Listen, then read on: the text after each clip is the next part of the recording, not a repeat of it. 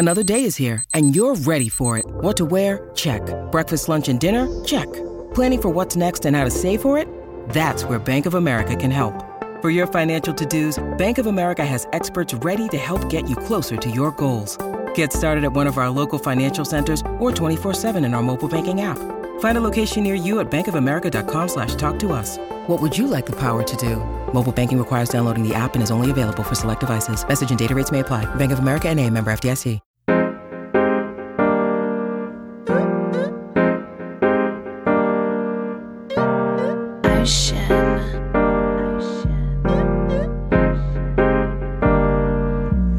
Like a locomotive, sipping, drinking Arizona. Mixtape just around the corner. Did a lot in California. Can't wait to drop this on you.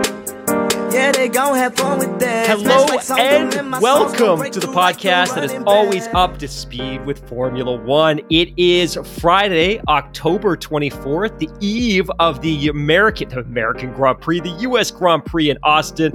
My name is Mark Hamilton, and joining me as always, my friend, my neighbor, my colleague, my frenemy, and I've learned a new term for you. You are also now my OPP. I learned this term watching Nicki Minaj with James Corden and Carpool Karaoke. It means my opposition or my competition, and I don't know if that accurately defines our relationship, but I thought it was fun. But my friend, how the heck are you? I'm good. You know, it's funny. I was just, for those that are on the live stream, they're actually getting a bit of a look behind the curtain here because this will be tidied up a little bit before we release the podcast. But we pride ourselves that we have our show outline and we kind of have a rough idea of what we're going to talk about, like in broad strokes, right? About what stories we're going to talk about. And we have all the information ready to go, but we don't pre-script things. It's like whatever comes, like whatever happens through the course of the show is just purely the conversation, the dialogue between the two of us. But having said that, just now we were trying to get the show rolling here, and there seems to be a bit of an issue with the recording studio. So I hit the record button, and I expected like the opening music from JT the Human, that incredible opener that we have, and nothing happened. So we're sort of sitting here, and there's no music. So guys watching on the live stream, you got to have a rare look, but like an unsanitized version of the Scudery F1 pod. But nobody's perfect, I guess. Professionalism at its best. The good news is we have an action-packed show tonight. Obviously, The championship is decided, but that doesn't mean that you and I are going anywhere. We don't pack our bags. We don't go on vacation. In fact, you and I don't know that we're ready to share it, but you and I kind of set a personal milestone or objective that we wanted to hit this year from a listenership perspective. And we think we can hit that milestone if we put in another 15 shows this year. So we do a couple podcasts a week. We should be able to hit our milestone. And I think that kind of aligns with the commitment that we've had for the audience since the jump. So we've got some really cool interviews coming up. We're going to sit down with Alanis King and Elizabeth Blackstock in a couple weeks when they get back from Austin, because we want to discuss their new book about Haas Energy and Haas and Rich Energy and that entire fiasco. They've written an excellent book. We have volume 2 of Book Club coming with Bird Pinkerton, which I know we're super excited about. Obviously, earlier this week, we dropped that really great interview with Steph Wentworth. Big shout out to Steph for joining us and taking the time to sit down and do that. If you haven't checked that one out, please do. And obviously, we'll do something special around Christmas like we did last year with our Christmas party episode. But I promise you, we're not mailing it in. We're going to be here. We're going to be delivering top-notch content, at least to the best of our ability until the new year rolls in and we can start getting ready for winter testing. Exactly. It's kind of funny when you think about it. It's just like, when you said it's like October 20th, just a couple of moments ago, that's kind of like such a sobering moment because I'm like the kids, they brought home their midterm report cards this week from school. I'm just like, wow, like I just feel like we had we just got like Labor Day weekend behind us, and here we are. We've already had Canadian Thanksgiving. We've got Halloween coming up. Before you know it, it's Americans Thanksgiving, and that really kind of kicks off like the whole holiday season, right? Because you get so many great holidays from so many different traditions, kind of like at this time of year, right? You got Diwali coming up next week as one, and so many others from so many different traditions and cultures. So it really is a cool time of year. But I just don't know. I mean, I had such a good summer this year. I'm still not ready and willing to let it go, but I suppose at My some friend, time it was 25 degrees Celsius here yesterday. Our summer isn't over. And again, for those that don't live in the Pacific Northwest, we've had this ridiculous summer that stretched deep into October. Although, if you look at the forecast, our summer promptly ends tonight at about midnight, and you'll hear us complain about the weather. My friend, I don't know if you've ever listened, but Bill Simmons does a segment on some of his podcasts called Parent Corner, and he's been doing it for years, and it's these hilarious reflections on his parenthood. And I would really like to start doing occasionally a parent's corner. Like, you're a great dad, you've got 3 kids, you probably have some really great experiences with your kids. I have a son that is in private school, and he is now 6 weeks into his kindergarten year. And we've had about 17 meetings with his parents. And I believe he's been sent to the office more than any kid in his K-12 school. So we have many experiences that I could share that I think our listeners would get a kick out of. So maybe stay tuned. We do MotoGP Corner. We do the occasional F Formula E news. We obviously give weather updates from the Pacific Northwest. But in the future, you might start getting a Parents Corner update from Daly's family and the Hamilton household. I just feel like it's a good opportunity of parents from all across this awesome community that we've built over the past couple of years to sit down and kind of find some sanity and realize, I thought it was just me, or I thought it was just us. It's just I'm glad to hear that these experiences just aren't limited to my household, and it's not just your household. I'm sure that everybody that's a parent out there has those, because there's always something, right? And that's what I always I remember that when my oldest son was born, and you're a new parent, and you're still, I don't think you ever figure it out. I think you just kind of you're learning as you go through the different ages. But that's the thing. They just said, other parents would say, oh, don't worry about that, this will pass in a couple of months. And it's that, whatever it is, whatever that, you're kind of going through that time, it does pass in a couple of months, but then something else just goes and replaces it. And it just kind of keeps going through all the different ages. And I'm just I see the people that have these ridiculously good children, and I just hate them so much. It's just not fair to the rest of us that struggle each and every day, because, those stories you're just relating about your son, I'm just I feel we could open that up. Maybe we save that for kind of an after hours kind of show, and we just kind of sit here and just let it all rip. I have so many stories, so let's package that up, because I know I can see our listenership now just dropping off as we're not getting into F1 quickly enough. But dude, we've got a ton of F1 stuff. Where should we start tonight? Well, let's just do, since it's a race weekend, it is the U.S. Grand Prix at the Circuit of Americas, one of my favorite races on the entire calendar. I think it's a great track, and I was really surprised when just doing some of the research for this show. I didn't actually realize, although it should have been quite obvious, that COTA has only been around for a dozen years. It seems like it's been an existing track for longer than about 10 years. I think they broke ground in 2010. And I guess the 10-year anniversary kind of has been all thrown off because of COVID and everything like that. But love Circuit of the Americas. I think it's got a wonderful, free-flowing, nice kind of rhythm to it. I mean, they go start-finish, put the afterburners on, go up the hill and into that 120-degree left-hander, but we'll get to that a little bit later. Let's just clear the palate. Like I said, race weekend. Let's just go over the championship in both the drivers and constructor standings. On the driver's side, Max Verstappen is the world champion for 2022. Max currently on 366 points with 5 races to go. Sergio Perez, 253, a single point ahead of Ferrari's Charles Leclerc with 252. Then you've got George Russell with 207, only 5 points ahead of Carlos Sainz with 202 points. Over on the constructors' side, I mean, it's kind of been running away with Red Bull for a very, very long time. They currently have, as I pull up my notes here, that's not the constructors. I just pulled up the driver's standings again. Anyways, Red Bull, 619 points ahead of Ferrari, 454, Mercedes 387, Alpine 143, and then McLaren rounding out the top 5 with 130 points.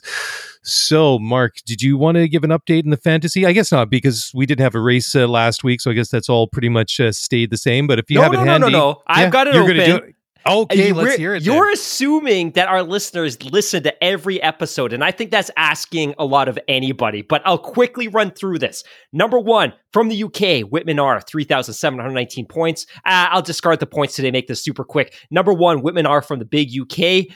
Number 2, Thaddeus F from the UK. Andrew T, also from the UK. Number 4, Janko West from Canada. Number 5, Aaron K. Number 6, Marshall W. Number 7, Adam J. Number 8, Daffy A. Number 9, Radic W. And 10, Merck Stappen. So obviously no movement since the last time we provided an update, but there was a ton of movement after the most recent Grand Prix in Japan. So this championship, the Drivers' Championship, is wrapped up. That's not changing. This one can definitely change. There are just 14 points separating the top 2 people in this pool and just 16 points separating the top 3. So this championship is far from over. Yeah, awesome. Well done, everyone. Look forward to seeing how this shakes over the next month and a bit, and see who becomes the very first champion in the Scuderia F1 Formula One Fantasy League. Okay, so you did mention that awesome interview with Steph Wentworth that dropped a couple of days ago. Of course, always give a little bit of love to JT the Human for our wonderful intro.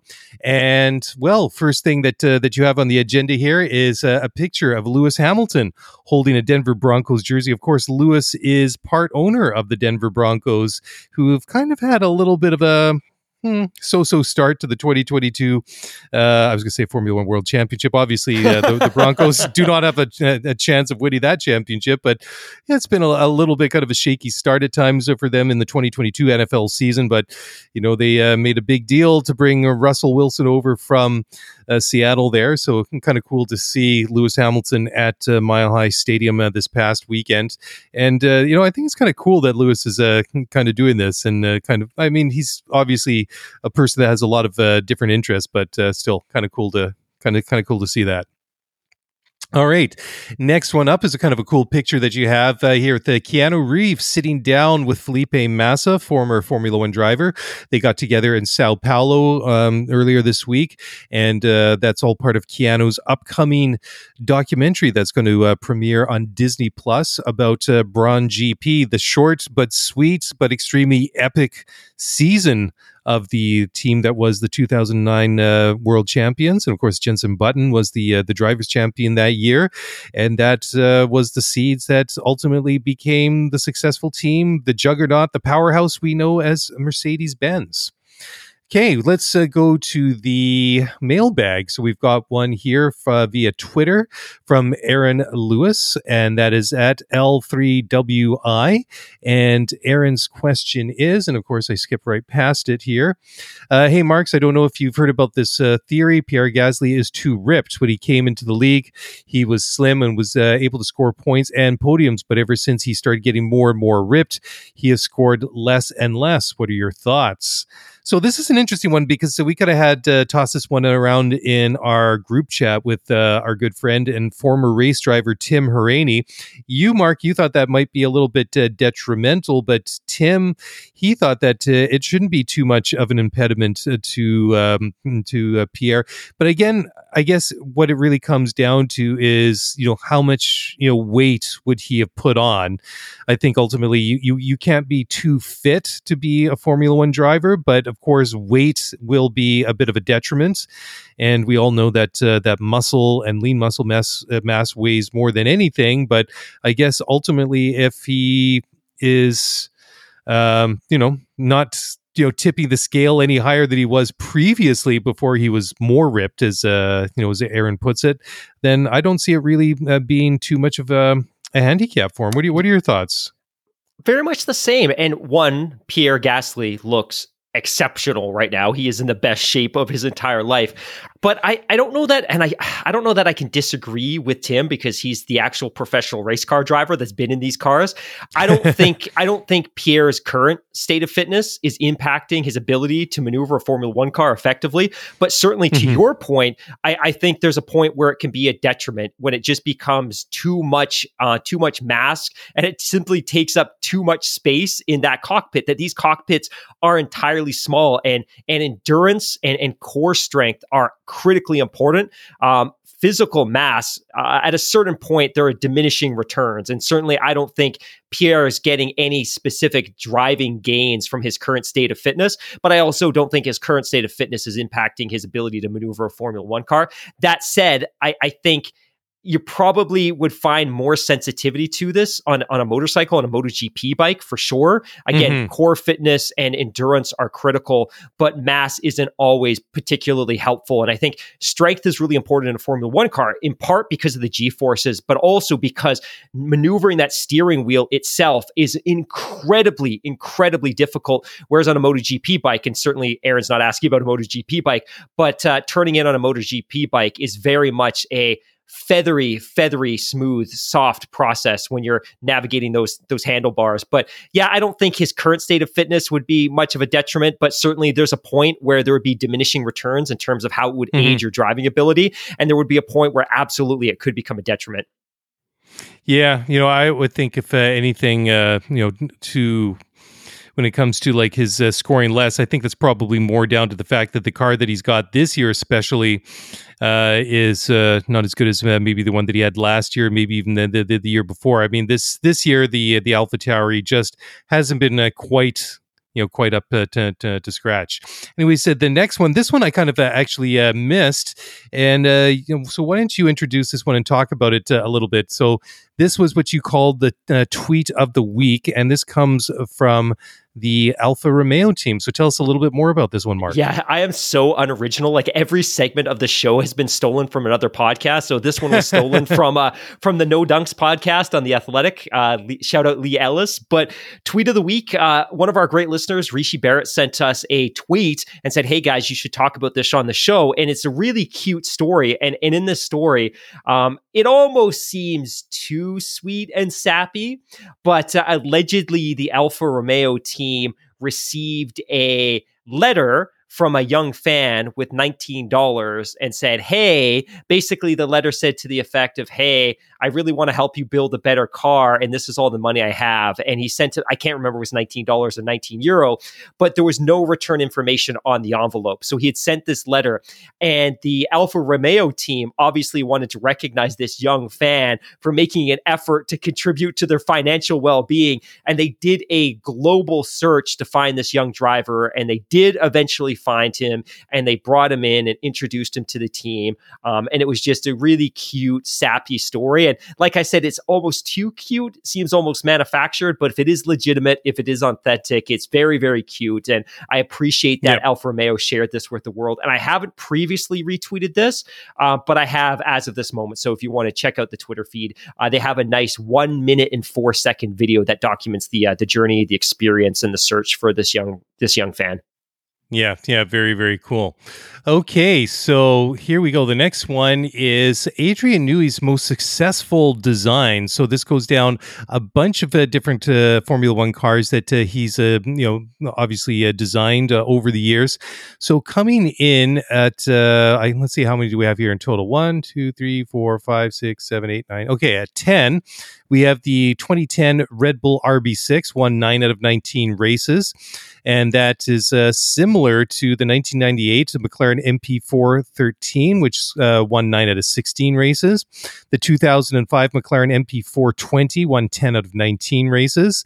The 1993 Williams FW15C won 10 out of 16 races. The 1992 Williams FW14B, which I have a little tiny model of somewhere just up outside of the screen here, won 10 out of 16 races. The 2021 Red Bull RB16B, so last year's car, won 11 of 22 races.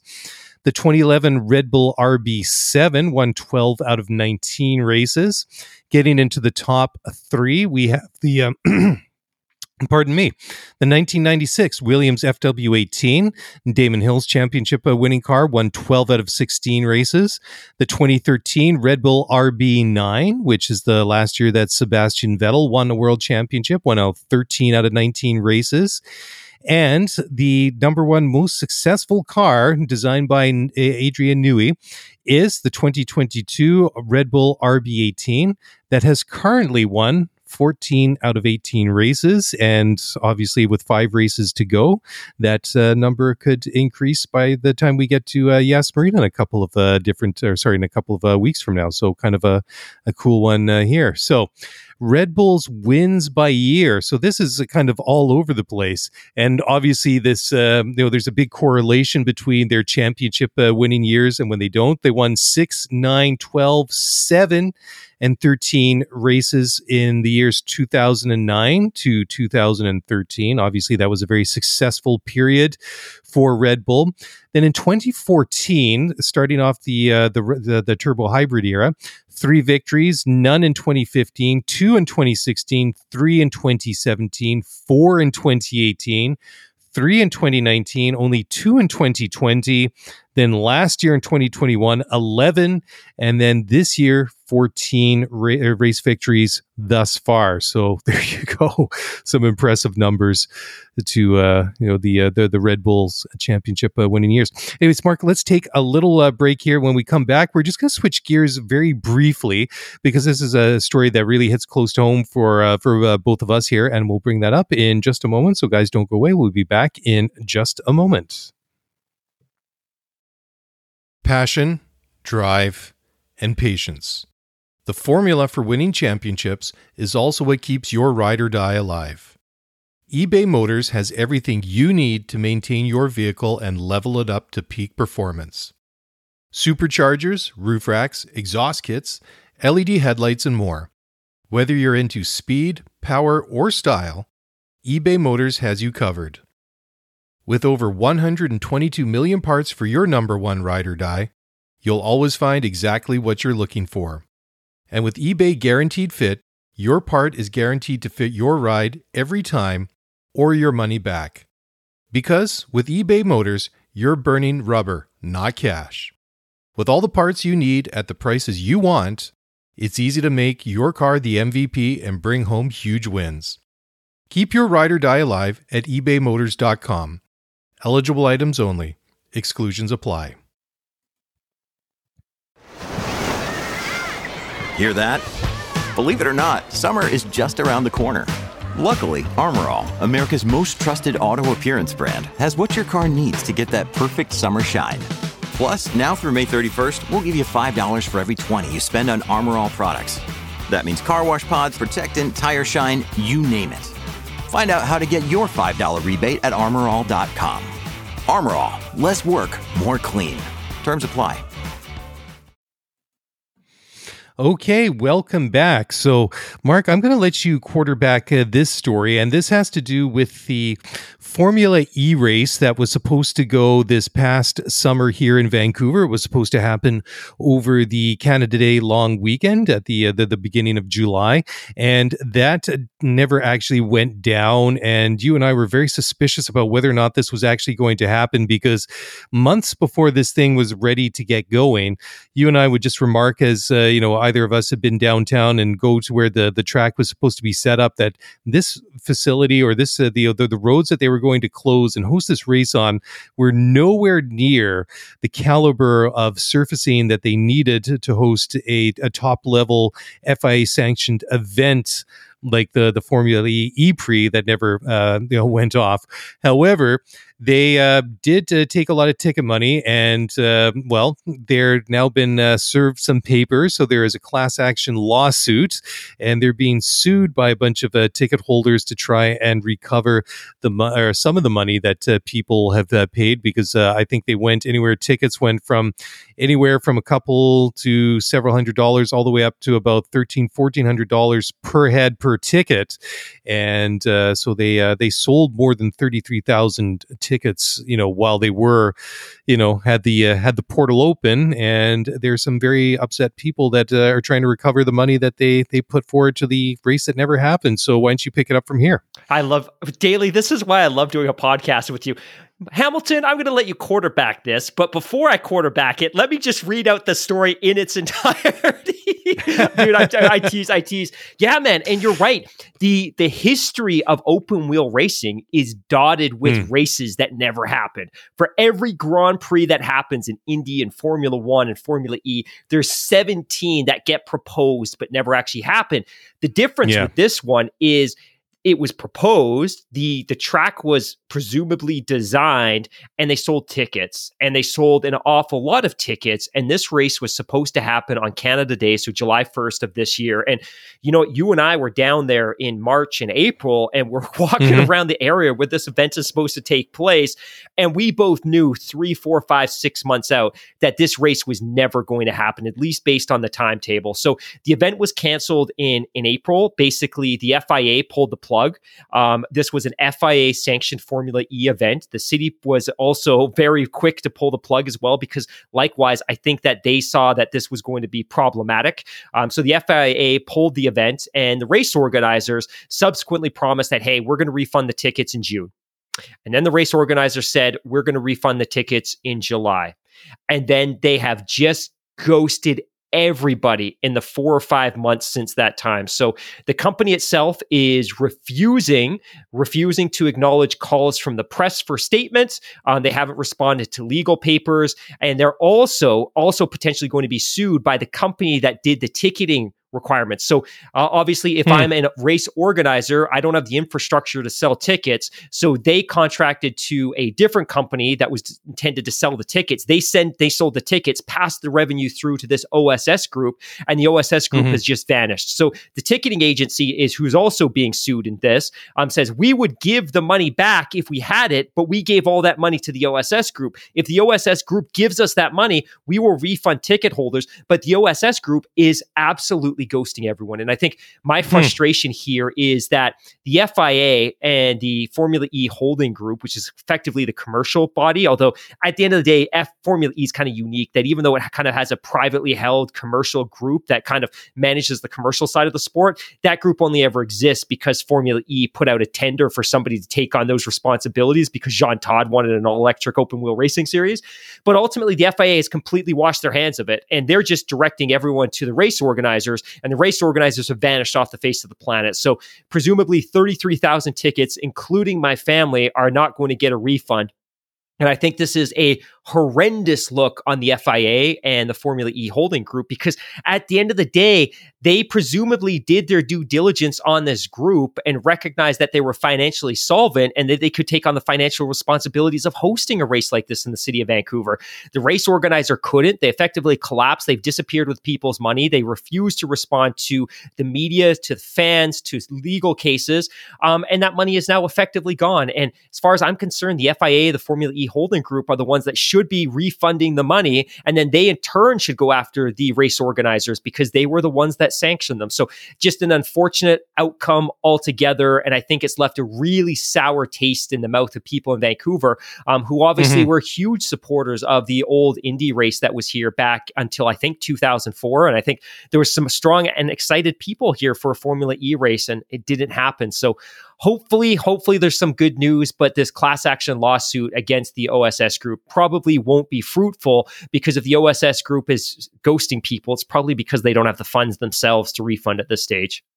Yeah, it makes you wonder where they reckon that they collected somewhere in the neighborhood of $2.5 to $3 million in ticket revenue. So it's like, where did the money go to? Because I mean, there certainly wasn't anything to show for it on the ground. But however, that being said, earlier this week, a fellow by the name of Richard Chang, who's a lawyer with Diamond Lawyers in Vancouver, filed this proposed class action lawsuit at BC Supreme Court. Mr. Chang said he's heard from a number of ticket holders, including one party who put down 90 large on a hospitality suite. Now that is not a small amount of money. So you would have to think, I mean, because usually when you get like big events here, the corporate community in Vancouver steps up, right? And there's a lot of business money to go around for big events. So you can imagine that whoever threw out $90,000 for a hospitality suite would be pretty sore about losing that money. All right, so we'll keep an eye on that. So I guess we're kind of sticking with skullduggery, or I guess alleged skullduggery in this case, or maybe I guess it isn't alleged anymore. But I guess the extent of it still needs to be disclosed. And of course, this is the ongoing saga with the cost cap breach that was announced last week. That Aston Martin and both Red Bull had exceeded the 2021 cost cap that was put in place by the FIA. So apparently they have, this is the FIA, that is, they've made an offer in negotiations with Red Bull over this budget cap breach. So this is kind of interesting. And according to the BBC's Andrew Benson, the first step in resolving this issue has been taken. So the FIA have laid out terms for an accepted breach agreement, and no other details have been released. They're all confidential at the moment. And it's now up to Red Bull to decide whether or not they want to accept the terms, whatever the FIA is proposing to them. But you have to think that, I guess this would be similar in the court of law, that if the prosecutor comes to you as, say, a defense lawyer, and they say, I've got a plea deal for you and your client, you can either take it or not, and we can go to trial and kind of try your luck. So it'd be interesting to see what the terms of this proposed breach agreement are. But until it sees the light of day, and, because this isn't government, this isn't tax money at play, that I guess they're not really under any obligation to disclose this to the Formula One world, to anybody such as ourselves or anybody else, any other fans, which I think would be frustrating. But I hope they do the right thing. I hope that whatever this deal is, that they're not going to let them off lightly. And I hope that it's not similar to the Ferrari engine deal from a couple of years ago, which everybody knew that something funny was going on, and they had this secret agreement in place with the FIA that never saw the light of day, even till now. And we've kind of speculated it about it many times on this program in the past. But I don't know, Hammy. I know that you were getting pretty heated this afternoon, where we were all kind of texting back and forth about it. You seem to think that something smells fishy here, and you don't like it. Yeah, I don't. I don't. And again, I want to make sure that I don't come across as just pointing blame or blanket carpet bombing the FIA with my comments here, because ultimately the financial regulations as they're written are a construct of a collaborative process between the teams and the FIA and Liberty. And I don't like the way that this is going to play out. And I think ultimately Red Bull will be smart, and they're going to accept the ABA. That will effectively mean that they concede that they admit to having overspent in 2021, and that they will be hit with a minor sporting penalty. But the most important part of this for Red Bull is that in accepting an ABA, the only meaningful punishments that could be parlayed onto them, which would be a reduction in drivers' points for 2021, a reduction in constructors' points for 2021, or a reduction in the cost cap in the future, they will be effectively given immunity against all of those punishments. So if Red Bull tomorrow agrees to an ABA with the FIA, this matter is effectively sealed. That there will be some penalty, which may or may not ever be disclosed by the FIA, but there will be no impact to really their operating capacity moving forward, minus possibly a reprimand, although I'm highly suspicious that we'll ever hear about that, or possibly some sporting penalties, which would mean, hey, a little less aero time, a little less wind time, but it's largely meaningless to a team that's already won a championship. So I'm frustrated, but at the end of the day, all of this is a byproduct of the regulations as they're written today, and everybody accepted this. So what I would expect to see, based on the comments recently of Matteo Binotto, and I think we'll talk about Zach Brown in a couple of minutes, and of course Toto Wolff, is that I think there's a sobering moment here where they all agree to the new Concord Agreement. They agree to the financial regulations, which of course includes the cost cap. The cost cap is the backbone of the financial regulations. And now that they've seen a breach and they've seen how toothless the penalties potentially are, I think there could be some pretty fast and furious revisions. And then unfortunately, there'll be yet a further asterisk against the 2021 championship, because this could be that anomaly where a team was able to overspend. We potentially never know by how much. There may not be a meaningful penalty. And then going forward, there could be much harsher sanctions for overspending, simply because the teams recognize the weakness and the toothlessness of the regulations as they were originally constructed. So I'm disappointed by all of this. And this isn't me being negative because it's Red Bull, because ultimately I'm far more concerned about the competitive and financial integrity of the sport as I am one team winning over any other team. But yeah, I don't like the outcome. I just think it's a byproduct of the way the regulations were written. I think Red Bull will accept the ABA. I think the penalty will probably be concealed. And unfortunately, I don't think we'll ever know how much they overspent by. Yeah, which, I don't like either. I think that where I kind of landed was, a reduction in the cost cap plus, a little bit more on top of it. I mean, I don't like the fact that we're here now, that it's occurred, and they do have this loophole. They need to tighten it, but that doesn't mean that because they kind of came up with this very loose framework in which all the teams had to operate within. That doesn't mean that because of whatever reason it is that any transgressors should be able to walk away with it and basically get a slap on the wrist. I think that. I'm pretty much in agreement with Zach Brown. I mean, regardless if it was an intentional or unintentional, I mean, it still amounts to cheating. I mean, if you did it deliberately, sure, that's cheating outright. But I mean, even if it was unintentional, maybe it's not cheating in the truest sense of the word, but you definitely gained an advantage because you were still spending and developing the car, and even though you thought you were within the parameters, you're still investing money into that development program. Daily, right? I'll add quickly as well, because I'm looking at the live chat. So for those of you listening to the podcast, we do live stream this, so we have great live chat going. Marshall made a really great point in the live chat right now, and he said, he's like, there should be no asterisks. The teams followed the rules, including Red Bull, that Red Bull isn't getting some exceptional outcome or some waiver here. The FIA is following the financial regulations as they're written. So ultimately, if they accept an ABA, that was built into the financial regulations, and that was always intended, presumably, as an outcome in a scenario like this. And likewise, if there is only a reprimand or a minor sporting sanction, again, that's how the rules are written. So they overspent. Other teams didn't. And if there's a weak penalty, no penalty, a reprimand, no reprimand. If they accept the ABA, that's just how the rules were written. So like I said earlier, if there's anyone to be frustrated at, it's everybody involved, because they all collaborated on the construct that is the financial regulations.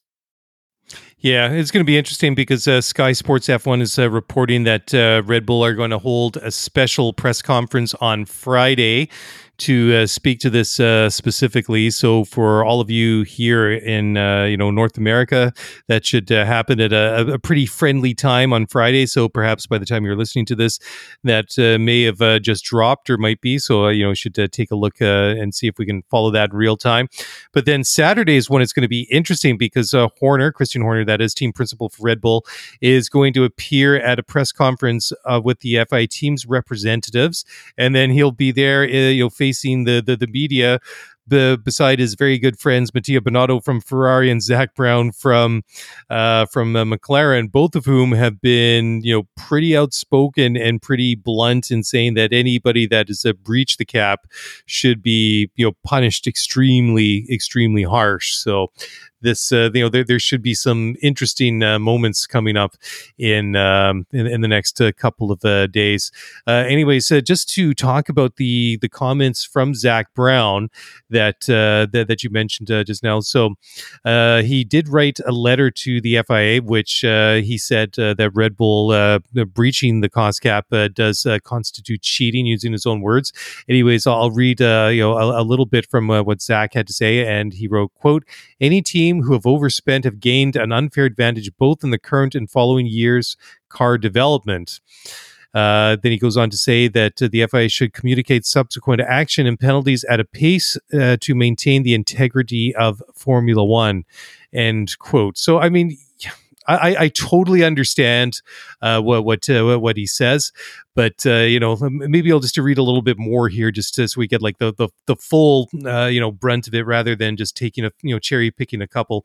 So, anyways, Zach says, quote, "The overspend breach and possibly the procedural breaches constitute cheating by offering a significant advantage across technical, sporting, and financial regulations.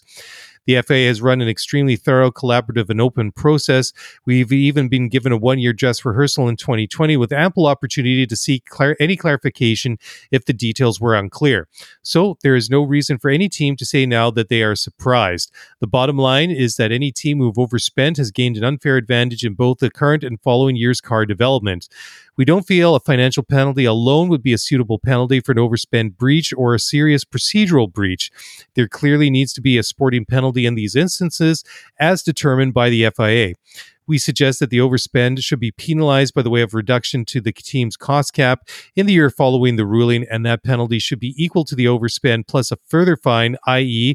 an overspend of $2 million in 2021, which is identified in 2022, would result in a $4 million deduction in 2023. $2 million to offset plus the overspend, to offset the overspend plus a $2 million fine. For context, $2 million is a 25 to 50% upgrade to an annual car development budget, and hence would have a significant positive and long-lasting benefit. In addition, we believe there should be a minor overspend sporting penalties of a 20% reduction in CFD and wind tunnel time. These should be enforced in the following year to mitigate against the unfair advantage the team has and will continue to benefit from. End quote. So, yeah, I mean, it's interesting because I think what he says there, that there was an overspend of $2 million. It should be a deduction of $2 million for the overspend plus a $2 million fine. That's pretty much what I was thinking too. But I guess ultimately how this thing will get sorted out is will be completely within the framework that exists now. So it might appear to be a little bit toothless to some people, but at the end of the day, it will be just what they're able to do with the mechanisms they have available to them now. But that doesn't mean that they can, or that that means that they should tighten the loopholes here so it doesn't happen again in the future. We can move on, but I want to add that this letter is awfully shallow. It rings awfully hollow because Zach Brown, obviously one of the most, I would say, persuasive and vocal team principals. Well, I guess he's not even a team principal. He's the CEO of the McLaren Racing Group, but ultimately he's one of the most influential people in the entire paddock. Where was this structure in this proposal 12 months ago, 18 months ago, 24 months ago? We had a dry run in 2020. 2021 was the real deal. And now 10 months after we effectively closed the books on the first year of the cost cap, now we're talking about this. I mean, ultimately, yep. This is meaningless. Like, if you believe this is the case, you need to get Matteo Binotto and Toto Wolff in the same room, and you need to get them to agree to these terms. And likewise, obviously, with Christian Horner and Helmut Marko and the Red Bull team, because the small teams are all in favor of a super harsh cap and super harsh penalties, because most of these smaller teams will probably never spend to the cap, so there's no risk to them. He needs to be getting those guys in the same room. Like, if Toto's really upset about this and Matteo Binotto is super upset about them, get them in a room and hash out a proposal for new language that you can take to the FIA and Liberty and get them to enshrine it in stone for 2023 and onwards. Like, do that. Like, this letter otherwise is hollow. It's basically just fan service. It's lip service to the community of McLaren fans that are upset that Red Bull will be perceived to have stolen or cheated to win a championship. Yeah, exactly. I don't have anything further to add. Like I say, we'll be watching this one with great interest to see how it plays out over the next couple of days. Hey, Mark, let's take another quick break. When we come back on the other side, we're going to talk about Audi and a bunch of other things. And then eventually we'll get to our race preview in a little bit later on. So we'll do that. But first, time for a quick break. We'll be back in just a moment, so don't go away. When you need mealtime inspiration, it's worth shopping Kroger, where you'll find over 30,000 mouth-watering choices that excite your inner foodie. And no matter what tasty choice you make, you'll enjoy our everyday low prices, plus extra ways to save, like digital coupons worth over $600 each week. You can also save up to $1 off per gallon at the pump with fuel points. More savings and more inspiring flavors make shopping Kroger worth it every time. Kroger, fresh for everyone. Fuel restrictions apply. All right. Well, welcome back. Yes. So there's some news on the Audi front. They had an event in Madrid, Spain earlier this week to detail a little bit more about their Formula One project. So they had Adam Baker, who was there, and Adam had to say, quote, "We would love to be competitive from the get-go, but we have to be realistic. We want to be in a position to be competitive to win races from the third year. We understand the magnitude of the challenge ahead. We are aware, but we want to show that we can work and achieve success. We know well what the challenges are. If we compare ourselves with the other brands, we are in a different situation. For starters, we have plenty of time until our debut. There are 42 months left until our first race. In addition, we are at the beginning of the 2026 regulation, so we are at the beginning of the cycle. As an entry point, 2026 is a very attractive year. To succeed in Formula One, you have to have it all. We're going to do everything we can to achieve that, not just to develop an engine. We're going to invest in the whole team. Now we are about 130 people working on the project. In the end, we will believe that we will be more than 300 workers," end quote. So very, very interesting. So what do you think? Do you think that this is a bit of a lofty goal, a realistic goal that they're setting? So if they're going to come in 2026, they predict that they're going to be winning races in F1 by the end of the decade, by 2029. I don't know. I mean, Audi has a proven track record in other forms of motorsport, but to me, that seems an awfully short cycle to come in 2026 and be winning races within 3 years. But who knows? It's a much funner topic to kind of conversate about, as opposed to this endless cost cap nonsense, which is of a big downer for all of us. But yeah, this is the exciting stuff that we should be excited to talk about, which is Audi's coming to Formula One. And we don't yet know how. We know when. It's going to be 2026. We don't know if they're going to have their own team. We don't know if they're going to buy a team, if they're going to start a team. Like, all of these things are possibilities. But I think what I took most from this article, which I think was from soymoto.com, and obviously we're reading a really well done translation, but Adam Baker, who of course has a world of history in Formula One with a number of different teams, including Jaguar, etc. He's basically been put in charge of the engine project, but he makes notes in a couple places in this article to their grander ambitions beyond the engine. And he hints, he obviously speaks to the fact, because he was asked about the rumored tie-up with Sauber. And of course, Sauber is now in the process of winding down their marketing relationship with Alfa Romeo. And the belief or the impression is that they're hammering out details with Audi for a largely kind of ownership stake in that organization. So presumably Audi's going to take a 75% stake in Sauber and make it a works team.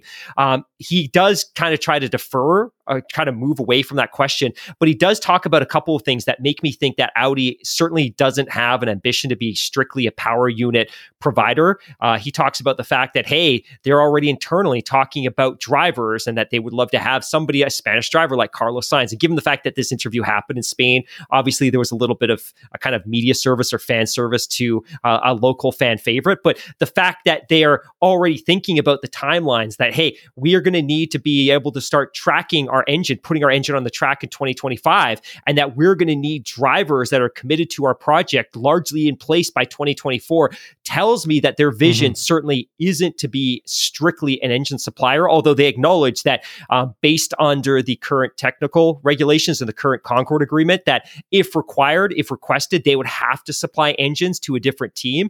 But ultimately, I think their ambition is to be a works team, and they certainly wouldn't be making all of this effort to simply be an engine supplier. They want to have those Audi rings on the front of a Formula One car come 2026, if not earlier. Yeah, 100%. And, my takeaway from, a couple of things in there is that when Adam says that they're good, they're aiming for 300 people, that seems awfully light in terms of a team that's going to be, like a standalone works team. And to me, it would have to be okay, maybe they're going to hire 300 people and then maybe they're going to take over another team, because I know things are a little bit different now. I totally agree. I think it's going to be the 300 people in Germany for the power unit, and it's the 600 people that already work for Sauber in Switzerland. Precisely. That's what I think as well. Sauber is in Switzerland, right? Like I'm not losing my mind today? Yes. Okay. Yeah, I can't remember exactly. Yeah, it is late. It's already like pushing on 10:30 p.m. here, Pacific Standard Time. But yeah, I believe, I can't remember. Was it Hanwil in you got it. Switzerland or somewhere? Yeah. But sticking with 2026, this is interesting. So there was an announcement that was made earlier this week by Saudi Arabia's Minister for Sport, and that is His Royal Highness Prince Abdulaziz bin Turki Al Faisal. I hope I did that name justice. Yeah, well done. That is a very, very impressive name, but I guess if you're a royalty, you get impressive names rather than Mark. My friend, you are I poke fun at myself. You are the Shah of the Scuderia F1 virtual studios. I am the prince. You are the Shah. That makes me feel so good. Anyways, Al Faisal had to say that they want to have possibly 2 races in the Kingdom of Saudi Arabia, because obviously we've been at Jeddah for the past 2 years. They've got the new track in Qiddiya coming online in 2026. And Prince Abdulaziz said that they won't say no to the possibility of having 2 Grand Prix in the Kingdom there, but it remains to be seen whether or not that could be pulled off or not, because this kind of couples nicely with comments that were made by Formula One CEO Stefano Domenicali this week, who said that we're going into next year with 24 races on the calendar, so they're right at their max now. So now I kind of see a bit of a what do you want to call it now? I guess the best way to put it is that there's going to be a demand for Formula One, because if they just kept expanding and handing out races here or there, I think now that they can really kind of charge the premium that they want for race hosting events. And Saudi Arabia is already on the calendar with Jeddah, obviously. And of course, it's a very, very wealthy nation. There's a lot of money. I mean, I don't think that they would turn their nose up at the race hosting fees that other race organizers might not. But it'd be interesting too whether or not it comes to that come 2026, that they still only have the capacity for 24 Grand Prix. And a couple of years ago, I remember Chase Carey was saying that they had up to 40 different venues globally that were interested in hosting a Formula One race. So, I mean, if we got 24 on the calendar next year and you go by those numbers, and who knows how accurate or that they were even to begin with, let alone today. But let's just say for a fact, we take Chase at face value. 40 venues globally want to hold a Formula One race. 16 of them are left, with nothing. And considering, there's already a very heavy Formula One presence in the Gulf region. We've got Qatar, we've got Abu Dhabi, we've got Saudi Arabia. I mean, there's already plenty of races going on in there, and they kind of bounce back and forth at different times. And Bahrain, of course, I'm forgetting about. And we kind of come to that part of the world and at different times during the year. So I'm not saying I don't think it would happen. I'm just not convinced that it will happen. Yeah. What do you think? Multi-billion-dollar entertainment complex in Qiddiya. So Qiddiya is a major development that is being built in the deserts and the canyons on the outskirts of the country's capital and largest city, Riyadh. And originally, Jeddah was always designed as an interim solution to get a race into the country and to start exposing local fans to Formula One, and the long-term objective was that they would move it to Qiddiya. But I think the reception of Jeddah, both on the calendar amongst fans in general and with locals, has been such that there's an appetite to keep it on the calendar. And you and I in the past have talked about, what if they were to look at an alternating schedule? So every even year, maybe you're in Jeddah, and every uneven year you're in Qiddiya. But I think given the sheer cost of the Qiddiya venue, I think that to see a meaningful return, they would probably want to race there every year. Seeing 2 races in this country, I think, is going to be a challenge, because the next story, which we'll get to in a couple of minutes, will kind of speak to why that might be a challenge. But I think ultimately, like you said, there's an awful lot of races in the Gulf region already. But you never know with Formula One, because at the end of the day, Liberty's principal objective is to show value to its shareholders. And one of the three ways that you earn a meaningful revenue is through race sanctioning fees. And ultimately, I'll be honest, I think there's going to be huge pressure on Canada in the coming years, on Mexico, on Britain, especially given the fact that Britain is facing some massive and very scary financial headwinds. I think there's going to be some traditional races that will be under pressure to, one, significantly reinvest in their facilities, that some of these facilities are great classic tracks, but maybe don't have the fan amenities that a lot of the newer tracks have. But ultimately, when you look at what some tracks are paying in race sanctioning fees to Liberty, some of them are paying nothing relative to some of these newer venues. And I think ultimately, the Grim Reaper is going to come knocking on the door of some of these more traditional tracks. And if they're not able to come up with $50 million a year, and Qiddiya is offering $65, $75 million, Liberty is going to take a long, very hard look at that. And I'm not saying it's going to happen, but I want to be clear that Formula One has made it abundantly clear that at the end of the day, the long-term historic value of a track is really trumped by the sanctioning fees that they can extract from a different venue. Yeah, I mean, I can see also like the Saudis as well with the mindset. It's like, well, hey, there's 3 races in the U.S. Why not 2 here in Saudi Arabia? Because I mean, if they're willing to, let's face it. I mean, they got plenty of money. It'd be like $50 million for the race hosting fee. Do you want cash, check, credit? Check. It's just like whatever. We can make this happen right now. I mean, I don't see money and the race hosting sanctioning fees like an issue for them at all. I think that ultimately it'll come down to, like you say, it's just like, where's the demand going to come from?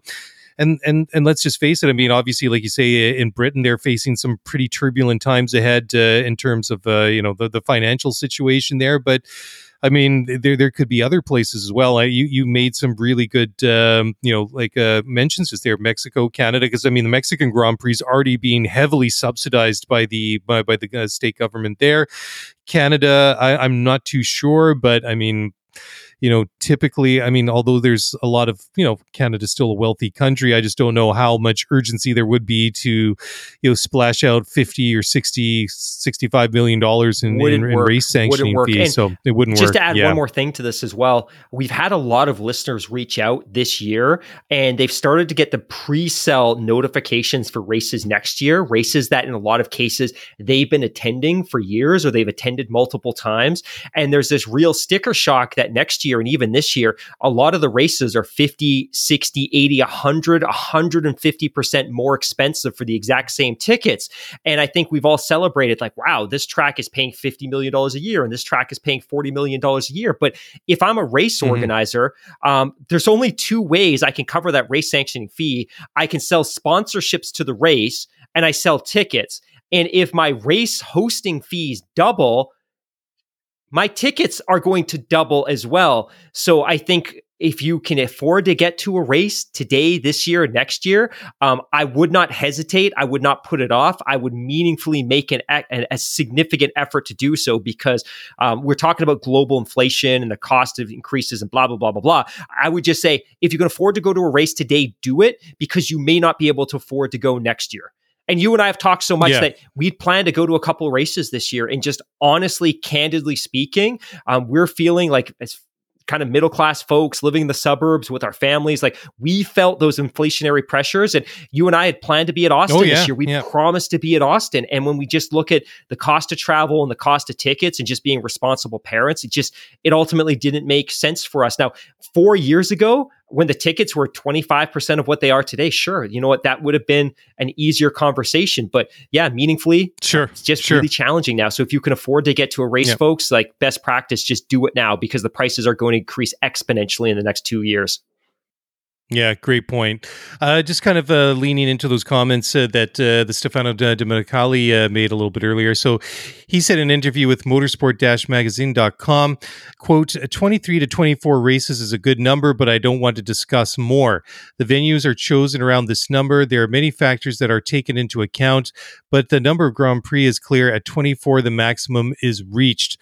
The market demands this number of races. We used to have 15 races, but that was a different situation. There's a lot lot of interest now, and hopefully it'll get even bigger in the future, end quote. So obviously he's not closing the door on it completely, that he seems open to expanding that calendar in the future.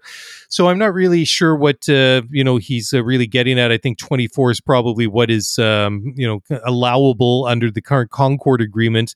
And I think to expand above 24 and beyond, they would have to renegotiate that. And let's face it, at 24 races a year, we're basically racing half of the calendar year as it is. So, I mean, when you get up and beyond that, I mean, it's a big commitment, because I mean, now, I mean, for you and I and everybody that follows Formula One, if you start watching winter testing, that starts getting going in about the middle to third week of February. The season gets going. I think it's the second weekend in March, and then it goes thick and furious and fast all the way up till the end of July. Then you get that 4-week shutdown in August, and then once you pick it up again at the end of August at Spa or whatever it's going to be next year, the races just come really, really quick. We're right on top of one another. I was thinking last week when there was no Grand Prix after Japan that I only seem to notice Formula One more on the weekends that there aren't any races, if that makes sense. It's just like, you almost get used to the fact that you're going to be sitting down watching qualifying. You're going to sit down, you're going to be watching a race on a weekend. And the weekends that there isn't a race, especially over the last couple of years with the bigger calendars, those free weekends really seem to stand out more to me than the weekends that there are a race. I don't know if that's the same for you or not. Yeah, completely agree. And no further comment. Okay, there you go. Well, let's do this. Let's just take a quick. Well, no, let's actually just get into this one, because apparently Portimao, where we had the Portuguese Grand Prix over the past couple of years, great race. That's great kind of track like and great race. Yeah. No, I was really surprised too. I was really. I was really quite excited to see some of these tracks come onto the calendar. I know a lot of them were kind of thrown in there at the last moment in 2020 because of the pandemic, and just with the way that schedule was really kind of thrown together. The more I think about it, it really was remarkable that we had the 17 race season. I know we had a couple of like back-to-back races in Austria and at Silverstone. But I mean, the fact that they managed to get 17 races and get some of these tracks back on the calendar, like Turkey, where we hadn't been in years and years and years, and then to get other tracks like Mugello and Portimao, I thought was just wonderful. So, I don't know if this would actually happen again, but Formula One was able to go back to Portimao for another Portuguese Grand Prix. I would be all for it, because I thought it was a wonderful track. It's got a little bit of everything. It's got some tight technical corners. It's got some fast sweeping corners. It's got some nice fast sections. So certainly it seems to be a place that a Formula One Grand Prix would be well suited for. Okay, let's take another quick break. When we come back, we will talk about Lewis Hamilton. So we'll do that in just a moment. So don't go away. We'll be back in just one moment.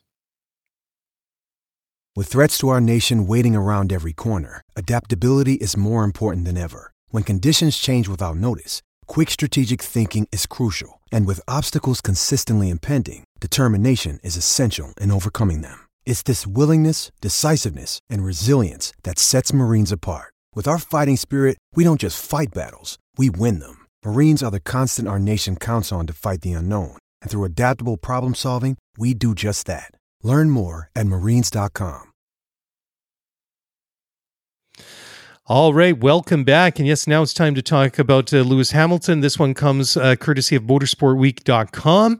And Hamilton says he plans to stay at Mercedes for the rest of his life. So he was saying that the idea for himself to stay with Mercedes even after retiring as a driver, saying that he's going to be with the team in some capacity for the rest of his life. And at this point, could you really see Lewis Hamilton doing anything else? I mean, the one comment that you always hear that, Ferrari's the biggest team in the world. Every driver wants to race for Ferrari at some point, but when it comes to somebody like Lewis, what he's done with Mercedes since he's been there, it's just like, why would he ever want to go? Like, surely, I mean, even the allure of winning a championship with Ferrari just seems like a lot to take on for anyone, especially the challenges that they have. Hamilton said that he's thinking about, or Toto Wolff hinted that Hamilton wants to drive for another 5 years, which I totally think is possible. Anyways, Lewis had to responded to the following by saying, quote, "Possibly, yes. I'm feeling good. I love what I'm doing. We have a lot of work to do to achieve still, so I'm not planning on going anywhere anytime soon. It's not that I'm not sure. I know what I want to do. I plan on staying longer. It's just not set in stone on how long. I plan on staying with Mercedes for the rest of my life. That's a definite. It's more than figuring out what we are going to do down the line and even beyond racing. I want to be building with Mercedes, and that is a lot that Mercedes can do. And it's not just as a car manufacturer," end quote. So there you go. I mean, the one thing that we know about Lewis is that he certainly has a lot of different ideas and a lot of things that he wants to do. And it sounds like he's got a lot more that he wants to try and do with Mercedes. And that doesn't necessarily relate to racing when the time comes to hang up the gloves and the helmet. One thought, and it's not a unique thought because I think even you and I've talked about this before, but we shared off the top that Lewis Hamilton was in LA this week for the Denver Broncos game because he now owns a small piece of that team. Why isn't there more conversation, or why is Lewis Hamilton, and maybe he's doing this behind closed doors, but he's clearly committed to Mercedes and he will never drive. I should say never, but he will most likely never drive for another Formula One team. He helped them win 7 constructors titles and 6 drivers titles, and he was there when they won another drivers title. So he's been there for collectively 14 championships in the decade that he's been a part of this team. Why is there not more conversation about Lewis Hamilton taking a slice of this team? And really, ideally, that probably should have been litigated and hashed out years ago, because I have to assume that the valuation of that team is exceptionally high if it was to ever enter the open market in any percentage. We know Toto Wolff owns a third of that team, but if I'm Lewis Hamilton and I know Toto wants me back and I know the value I've added to this team over the past decade, I'm okay with my $50 million a year in driver salary. Give me a chunk of the team, because $50 million, $100 million worth of stock in this team could be worth $500 million from a decade from now. And if I'm Lewis Hamilton, and as Toto's indicating, he's committed to this team for the rest of his life, and Lewis says he's committed to this team for the rest of his life, quote unquote, I would want a piece of that team, because clearly he's interested in ownership of professional sports franchises. And given what he's meant to Formula One and this team in particular, I kind of feel like maybe they owe him a slice of this team. Yeah, that's a great point, but let's kind of break that down a little bit. There's no doubt the profound impact that Toto Wolff has had, an influence that he's had on Mercedes and what they've achieved. The same can be said for Lewis Hamilton. And then the one name that we absolutely need to put into this conversation is the influence that Niki Lauda had on this team, and the fact that Lewis and Niki were extremely close. Like, Lewis was deeply saddened and grieved for Niki when he passed away last year, and I can really kind of see Lewis at some point in the future kind of sliding into that same sort of role with the Mercedes that Niki Lauda had for that number of years. So who knows? I think there's a lot to be said for what you were just laid out there, Mark. That perhaps that they could cut him into a chunk of the team. And Toto, I think he's done pretty good out of the deal. I think that with all the success that they've had over the past almost decade, and under Toto's guidance, and the fact that he owns 30% of that team, Toto now is worth somewhere in the neighborhood of about $1.25 billion, I think, is his current net worth. So he's done okay out of the deal. Okay, moving along to a team that hasn't been quite successful, or as successful as Mercedes, is their American cousins Haas. And team owner Gene Haas says that he wants to see Mick Schumacher score more points after the crashes the young German driver have had this year have cost the team a fortune. So is he basically suggesting that Mick basically has to pay for the damage that he's caused to his car by scoring more constructors points, and hopefully for them bringing home more prize money at the end of the year? Because that's the way that I saw it. anyways, when Haas was speaking to the media at the NASCAR Cup race in Las Vegas last weekend, he said that Mick Schumacher's future with the Haas F1 team will be decided by Mick Schumacher and nobody else. He said, quote, "We need Mick to bring home some points, and we're trying to give him as much time as possible to see what he can do. If he wants to stay with us, he's got to show us that he can score some more points.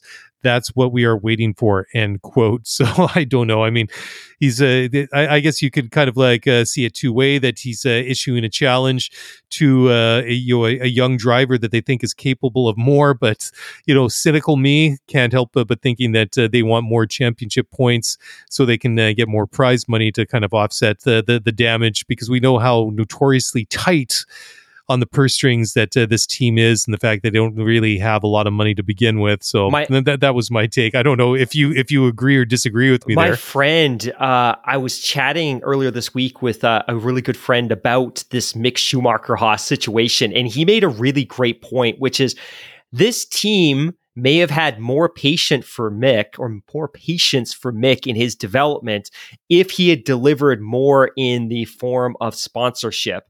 And it was kind of like a click moment for me, that when you sign up to bring somebody like Mick Schumacher, the son of 7-time world champion Michael Schumacher, to your team, there's this assumption that, hey, maybe that in itself would attract some big name sponsors to your team. And clearly that hasn't been the case.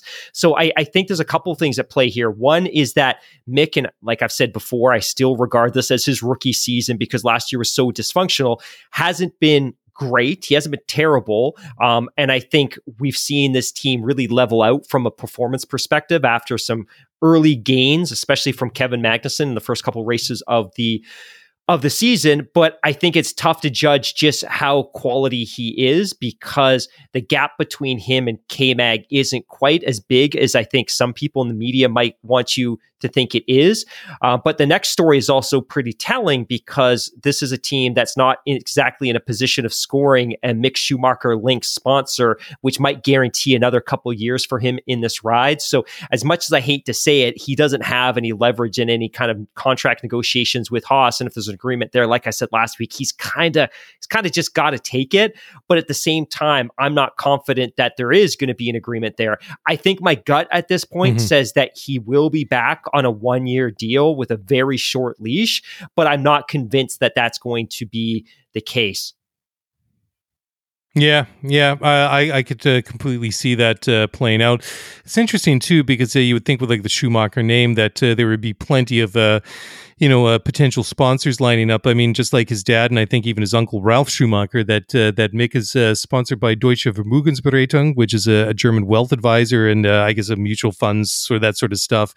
And they sponsored Michael for years. I've got a Schumacher hat around here somewhere. I think that their logo is on it, and I know that they sponsored him for a very, very long time. But like I say, you would think that there would be plenty, especially of German companies willing to get behind Mick. But I mean, I could totally see a 1-year deal for him at Haas next year. So again, another one to keep an eye on. So apparently Haas, they've not been quiet this year. They announced a new title sponsorship for 2023, and this will be with payment company MoneyGram. So this is interesting. This is a multi-year partnership, which has basically been announced in time for the U.S. Grand Prix, and this will be an official change to the name, as well as a revised livery for 2023. And it's interesting because they've never really had, like, I would say, a bona fide, title sponsor. I mean, some of the title sponsors they've had have been a little bit, don't really need to go there with this specifically, like some of them, but Rich Energy, that one is just an incredible story, and I'm really looking forward to hearing Elizabeth's take on that when she comes back onto the show in a couple of weeks. Okay, so we talked a little bit earlier about Audi. I guess it would have been a little bit better to talk about Porsche at the same time, because that long rumored partnership with Red Bull was officially blown out of the water a couple of weeks ago by Red Bull. So Porsche, it was rumored they wanted to buy a 50% stake in Red Bull, and they never wanted that to happen. So the German car manufacturer, they've denied any rumors that they're planning to pull the plug on an entry to Formula One, and so I guess they're still looking at different ways and what they call viable paths to get into Formula One. Mark, where do you think that this might go from here? I think it's going to be very different than what we expected. And when we talked about the Volkswagen Group entering Formula One, and we've been talking about this for years now, the conversation was always that Porsche would enter and build their own power unit, and that Audi would enter and build their own power unit. So rather than collectively using the unified resources of the Volkswagen Auto Group and building one power unit and stamping it with two different brands, that they were going to build two separate ones. And for Porsche, that was always going to be pretty easy because they were going to buy a big chunk of Red Bull, and Red Bull had already built the infrastructure, the physical infrastructure to develop a power unit. Audi, meanwhile, wanted to build their own and have already started. They have the facility, they have the infrastructures. As we discussed earlier, they're in the process of hiring hundreds of people. Porsche, meanwhile, has done nothing. They were in the process. They had assumed that they were going to take a very significant stake of Red Bull. And when that fell apart, they were left completely empty-handed. So my sense is now, I don't know that there's the same appetite with the executive group at Volkswagen, at the Volkswagen Auto Group, to allow them to now build their own power unit. And my sense is that if they do enter Formula One, it's going to be in a very different form than it was originally going to be. And my sense is that Audi would probably build the power units and feed them to Porsche, and Porsche might simply enter via a marketing exercise. So they could be Audi motors that are stamped with the Porsche emblem, or that they're developed collaboratively, or that the greater forces at the Volkswagen Auto Group basically impose a rule set upon Audi that this is going to be a collaborative affair. I just think it's going to be different. It's going to be different than what we talked about for so long, which was going to be two completely separately developed power units. I think now, ultimately, if Porsche does enter, they're going to be using whatever it is that Audi spins up at their factory in Germany. Yeah. I agree with you 100%. Okay, unfortunately, because we're having issues with the virtual studio tonight, I can't actually start playing the MotoGP corner theme song here. So we'll spare everybody listening, our attempts to sing the intro and make the motorbike engine. You'll add it in post, right? Like that's what we do. We add it in post. So I can imagine the jingle playing. I can imagine the motor starting. But two quick stories from a MotoGP perspective today. Yep. One of which I probably should have hit on a couple of weeks ago, and it's all about the Timothy Booth Amos scandal, or Tom Booth Amos scandal. A couple of weeks ago, a video emerged from a Moto3 event. So Moto3 is effectively the MotoGP equivalent of F3. And this video showed a rider returning to the paddock and getting off his bike and promptly being physically assaulted by his crew chief in the garage itself as they disappear from camera. And in the frame, you can see some other people witnessing this and basically turning a blind eye.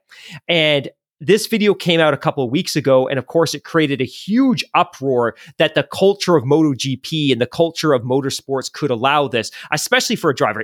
Actually, I shouldn't say that. Regardless of who it is, that they're associated with the team in any way, this is unacceptable. But the driver, Tom Booth Amos, was quoted as saying, and I read, "The video that appeared is from the 2019 Thailand Grand Prix. There were a lot of issues with the team that year, which were never spoken about. I kept quiet just to try to keep my ride for the 2020 season, which ultimately didn't happen, as it was my dream to stay in that paddock. This event, this moment happened after that race when my bike broke down due to a mechanic's error. I was asked by the team not to say anything and to keep quiet. I never told anyone, including Dorna, who is the MotoGP equivalent of Liberty, and my management at that time. That's just one thing that happened that year. People don't know what goes on behind the TV screen." Now, Repsol Honda rider Paul Espargaro has said that he thought it is appalling and incredibly sad that it took 3 years for this to come out. And I quote from Paul, "This means that some people in the paddock are used to these kinds of things. Somebody saw this and wasn't used to it, would say, hey, this isn't right. But if this happened and no one said anything, it means it's happened in the past and people are used to it. For me, it's sad that it's only appeared after 3 years and it's something that must be radically finished. Normally, we've seen many times the riders who lose their manners talking to the mechanics or the crew chiefs, and I think it's in both parts' hands. We figured it out that one chief of mechanic did this to one rider, but I've seen many, many more times a rider, top riders in MotoGP, talking very bad to the mechanics. This is very sad in both ways. And what's really terrifying about this is that this chief mechanic was still gainfully employed by a team on the grid until a couple of weeks ago when this video actually came out. So really sad story for MotoGP. Sadder still that the driver felt that to protect his own future, he had to stay quiet about this, couldn't tell the race organizers, couldn't even tell his own management team, and is only openly speaking about this assault because it came to be because of a video.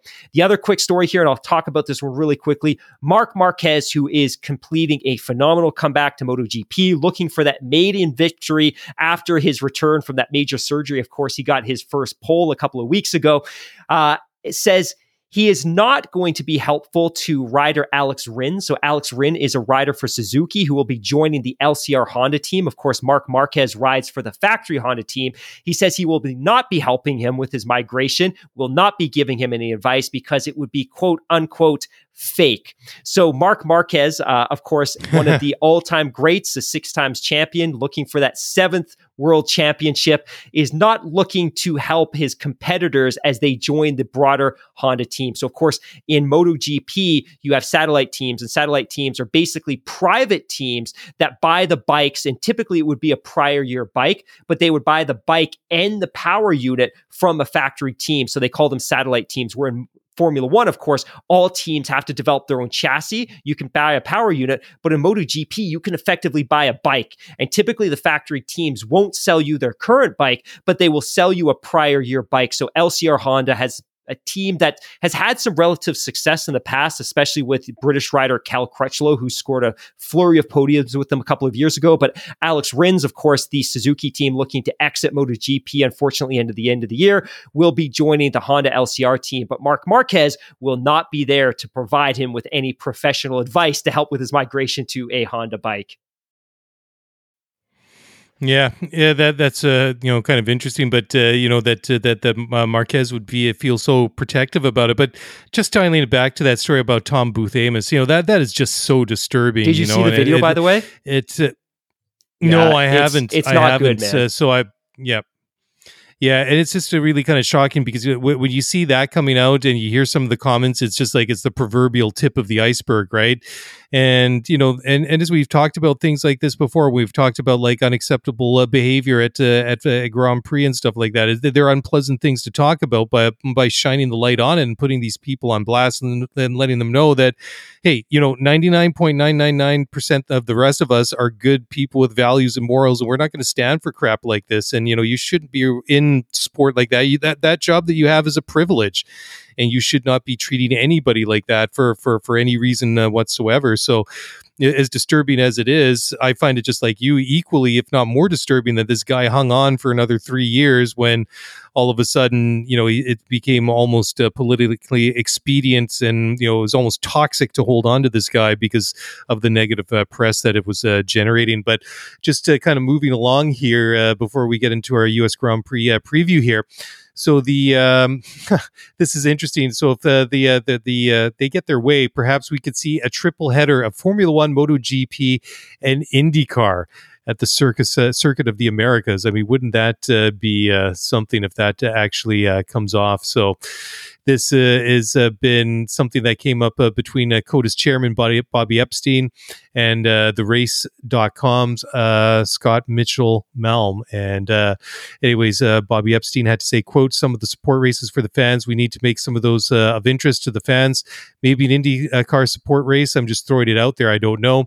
But to make it a full racing weekend, unlike anyone's ever done, for us might take us and differentiate us from maybe some of the other events. It's just a question of how big your paddock could be. But as far as the race weekend fills out, I think that's it. I still want to make it the best place for a racing fan to see the best racing, the best competition on the track that we possibly can, because I feel like our staff does a great job of delivering the off-track experience, and that's all we can control, end quote. So anyways, a great idea. I think that some people went to COTA last year might have take a bit of exception to that last comment about the off-track experience. I know that there was a lot of complaints about just merch and food and just everything just kind of being a little bit understaffed. Anyways, let's talk about the race itself now. Circuit of the Americas is a 5.51 kilometer, 3.43 mile long circuit. Race length is 308.41 kilometers, 191.63 miles, 56 laps. Last year in 2021, Max Verstappen had pole. His pole time was 132.910. The podium that day was Max Verstappen, Lewis Hamilton, and Sergio Perez. Lewis setting the fastest lap of a 138.485. So there you go. So, Mark, what are you looking at for this weekend? Obviously, the constructors isn't a done deal, especially a little bit further down. There could be some changes there. What are you expecting to see this weekend? I mean, there's been news that Charles is going to be taking a grid penalty, so I guess there's a bit of the Ferrari fans will be disappointed at that. And again, is this the weekend everyone bets against Max Verstappen, Sergio Perez, and Red Bull? I think it would be. Are you willing to be that bold? I wouldn't be. I'm not willing to be that bold very often. And I just feel like this is a power track that will certainly suit the Red Bull team. And I think that at this point, Red Bull is very hungry to kind of put their foot on the throat of the competition. Of course, they haven't sealed up the Constructors' Championship yet. They'll likely do it this weekend. But I also think that they're probably going to do Sergio a solid. If Sergio is looking particularly good in free practice and during qualifying trim, they might do everything possible, strategically able to put him in a position to win the race. But all of that said, they're never going to hold Max back. And if Max qualifies on pole and he has a good start, or he qualifies on the front row and he can get a quick jump and overtake his competition by that first corner at the top of the hill, I just see him running away with this Grand Prix. And I know you read that statistic earlier today about the fact that, hey, Max has won 14 races this year. Well, I guess he's won 12 races. So they've won combined 14. Actually, no. What was that stat again? Adrian Newey. So yeah, they've won 14 races this year. Max has won 12. I have every reason to think they're going to add to that tally, and we have 4 races left. And if Red Bull won all 4 of the remaining races, that wouldn't surprise me. I think ideally I would like to see some change in the order, and I would like to see some surprises, but I just don't think Red Bull are going to allow that to happen, especially if the conditions are dry, which we expect them to be this weekend. I do want to add just quickly a personal story about COTA, and I'm sure I shared this last year and the year before when we talked about this race, but this is a cool track. It was the first custom built, specifically designed Formula One race or first circuit in North America. It came to be, and it was a bit of a surprise when it was proposed, like you said, back in I think the late 2000s, and of course really gained momentum in 2010. But the US Grand Prix previously was hosted in Indianapolis, and if you don't know about the 2005 US Grand Prix, go and look it up. The race kind of marched on in 2006 and 2007 with far less enthusiasm, but after 2007, the sense was maybe the US never, or maybe Formula One never goes back to the US, or if they do, there needs to be a significant gap of time to allow that scar that was the 2005 US Grand Prix to heal sufficiently. Formula One did go back in 2012, and it was a race that was won by Lewis Hamilton in his final year with Mercedes. That race is of particular it's particularly special to me because that was the first Formula One race me and my now wife watched together. It was kind of cool that we sat down and we watched Lewis Hamilton win a race. And of course, it was the first race in this fantastic venue. But the first few years at this venue were not positive. And it wasn't that the track wasn't good, and it wasn't that it wasn't conducive to great racing. It's just that they had a significant amount of trouble attracting fans. And the way that the event was originally race set up, not the track, but the actual Formula One event itself, was dependent on significant subsidies from the state of Texas. And ultimately, it became something of a political hot potato because on the one hand, the state was dishing out huge subsidies to allow this race to happen at a brand new purpose-built track. But at the same time, the race itself was losing buckets of money every year because they couldn't attract meaningful numbers of fans. And of course, now we look at this event. Last year, they drew on the cusp of 400,000 people over the 3 days. This year, they built additional grandstands to pack in more fans, and we could see some record crowds this weekend. So it's funny what happens when you go through a pandemic and you have some compelling races and the sport's able to market itself better through, of course, the Netflix product Drive to Survive. So where this event is today is fundamentally different than where it was 10 years ago, and fundamentally different from where it was even 6 or 7 years ago when we were talking about exiting the US once again, that this was an aborted attempt. So ultimately, I'm really happy for the circuit. I'm happy for the race organizers that they've been able to find success here. I know they're optimistic about adding some really great supportive support series. It will never be Indy and it will never be MotoGP. Those series aren't about to sign up for that. But I think that ultimately this has become truly the American Grand Prix. And I know that we're going to have the Miami event. So obviously we had it now. Obviously we're going to go to Las Vegas next year. But to me, I think that this is the backbone of Formula One in the US. And I think it's cool that it's taking place in a really cool, progressive, urban, hip city like Austin, which just has a fantastic vibe. I think it's a great place to put it.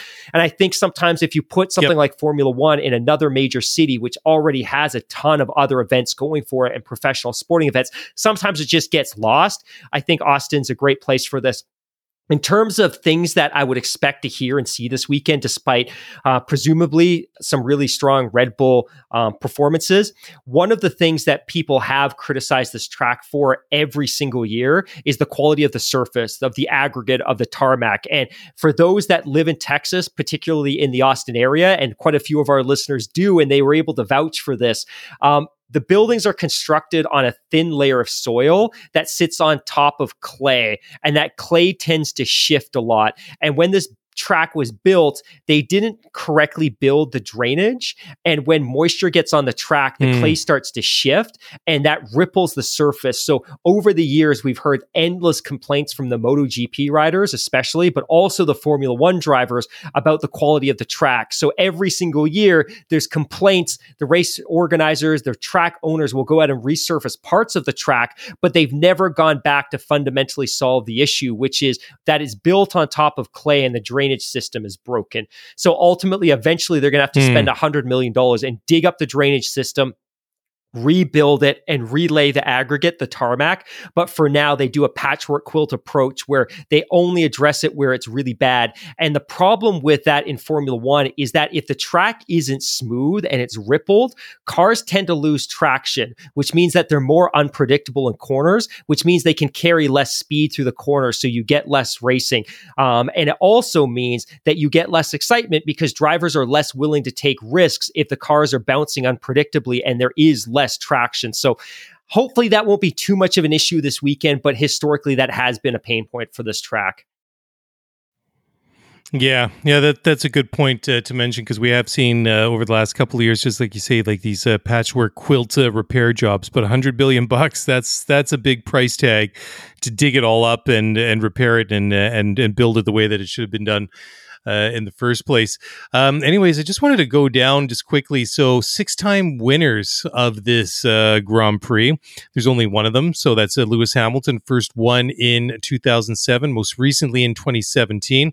Michael Schumacher won in the USA 5 times. 3-time winners include Graham Hill and Jim Clark. And 2-time winners include Jackie Stewart, James Hunt, Carlos Reutemann, and Ayrton Senna. The winningest constructor is Ferrari. They won first in 1975, most recently in 2018. 8-time winners include Lotus, McLaren. 6-time winners include Mercedes, although one of those don't count because the U.S. Grand Prix in 1910 was not a championship, Formula One sanctioned championship, because the series didn't exist in 1910. 3 times winner include BRM, and 2 times winners include Tyrrell and Red Bull, who won most recently in 2021. And just pulling up the stats from the 1991 U.S. Grand Prix, was held in Phoenix, Arizona that year. I just pulled it up because I saw Ayrton Senna's name there. So Senna won. The podium included Alain Prost and Nelson Piquet. Prost that year was driving for Ferrari. Piquet was driving for Benetton. Going down the top 10, you had Stefano Modena driving for Tyrrell Honda, Satoru Nakajima for Tyrrell Honda as well, Aguri Suzuki for Lola Ford, Nicola Rini was 7th, driving a Lamborghini, Gabriele Tarquini driving an AGS Ford, Pierluigi Martini driving a Minardi Ferrari, and then rounding out the top 10 was Bertrand Gachot, the Belgian driver, was driving a Jordan Ford. So there you go, real blast from the past. But there was a huge amount of cars. There were 29, let's see, there were 1, 2, 3, 4, 5, 6, 7, 8, 9, 10, 11, 12, 13, 14 cars that did not finish that race. So that meant that almost 50%. There were 26 cars that did not or took part in that race. So 16 of them did not or only managed to finish that race, and then there was a whole bunch that didn't even qualify. So a lot more cars potentially way back in that day.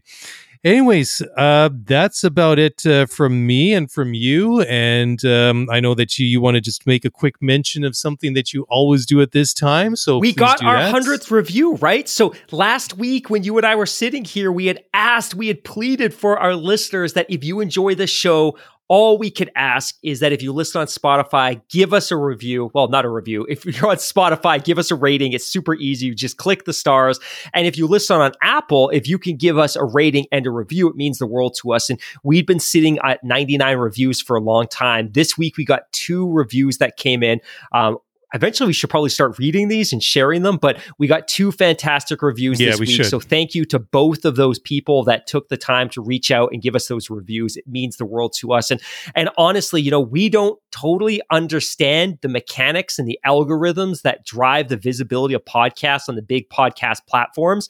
But what we do know helps is reviews. And obviously, we want to be able to reach the biggest audience that we can, and reviews really help to drive awareness of the show. So if that's something you can take a couple of minutes to do, log into Apple Podcasts or log into Spotify and give us a review and a rating. Like I said, it means the world to both of us. And finally, if you have a couple of minutes in the next week, please check out that interview with Steph Wentworth. She is fantastic. She's a presenter for FOM and a number of different broadcast partners with major motorsports disciplines globally. But that would mean the world to both of us. And I see Gil in the live chat saying done. So Gil, thank you so much, my friend. Cool. That's awesome. And I do have those 2 reviews here, so I'm just going to read them out. First one comes from E7471 from Apple Podcasts USA. And they have to say, it's a great place to relax and enjoy F1. I truly enjoy the show. I keep hitting refresh to get excited for a new show. Keep up the great work, and thank you for everything. And the second one comes from Steve0118 from Apple Podcasts Canada. And Steve says, I'm new to F1, watched the Netflix series in 2021 and loved it. Then for the 2022 season, I purchased F1 TV and found this podcast to go alongside of getting into the world of F1. Well, what a fantastic job that this podcast does of keeping me informed of what's happening in between race weekends. So to Steve and to E7471, thank you both very, very much. And we'll give them a joint tie for the 100th review. So much appreciated to both of you. And to everybody listening, great to have you on board again. Thank you to everybody that was in the live stream on YouTube. And you can check that out. Just go over to YouTube, hit the sub button and notifications, and you'll get... You'll find out when we go live, usually about 9 p.m. Pacific, midnight Eastern. I know it's a little bit late for some of you, but definitely come and hang out with some of the regulars like Rocky and Connie and Daniel and Gil to name but a few, and Marshall. I don't want to forget anyone, excuse me if I have, but that's all I got right now. So thank you one and all. Enjoy the U.S. Grand Prix. We'll be back on Sunday night. If you want to get in touch with us, I know there was a couple of emails in the email box. We'll read that out on Sunday. You can reach us at scooteryf1pod@gmail.com or on Twitter at scooteryf1pod. So that's it. That's a wrap. Enjoy the race. Talk to you guys again on Sunday night. So bye for now.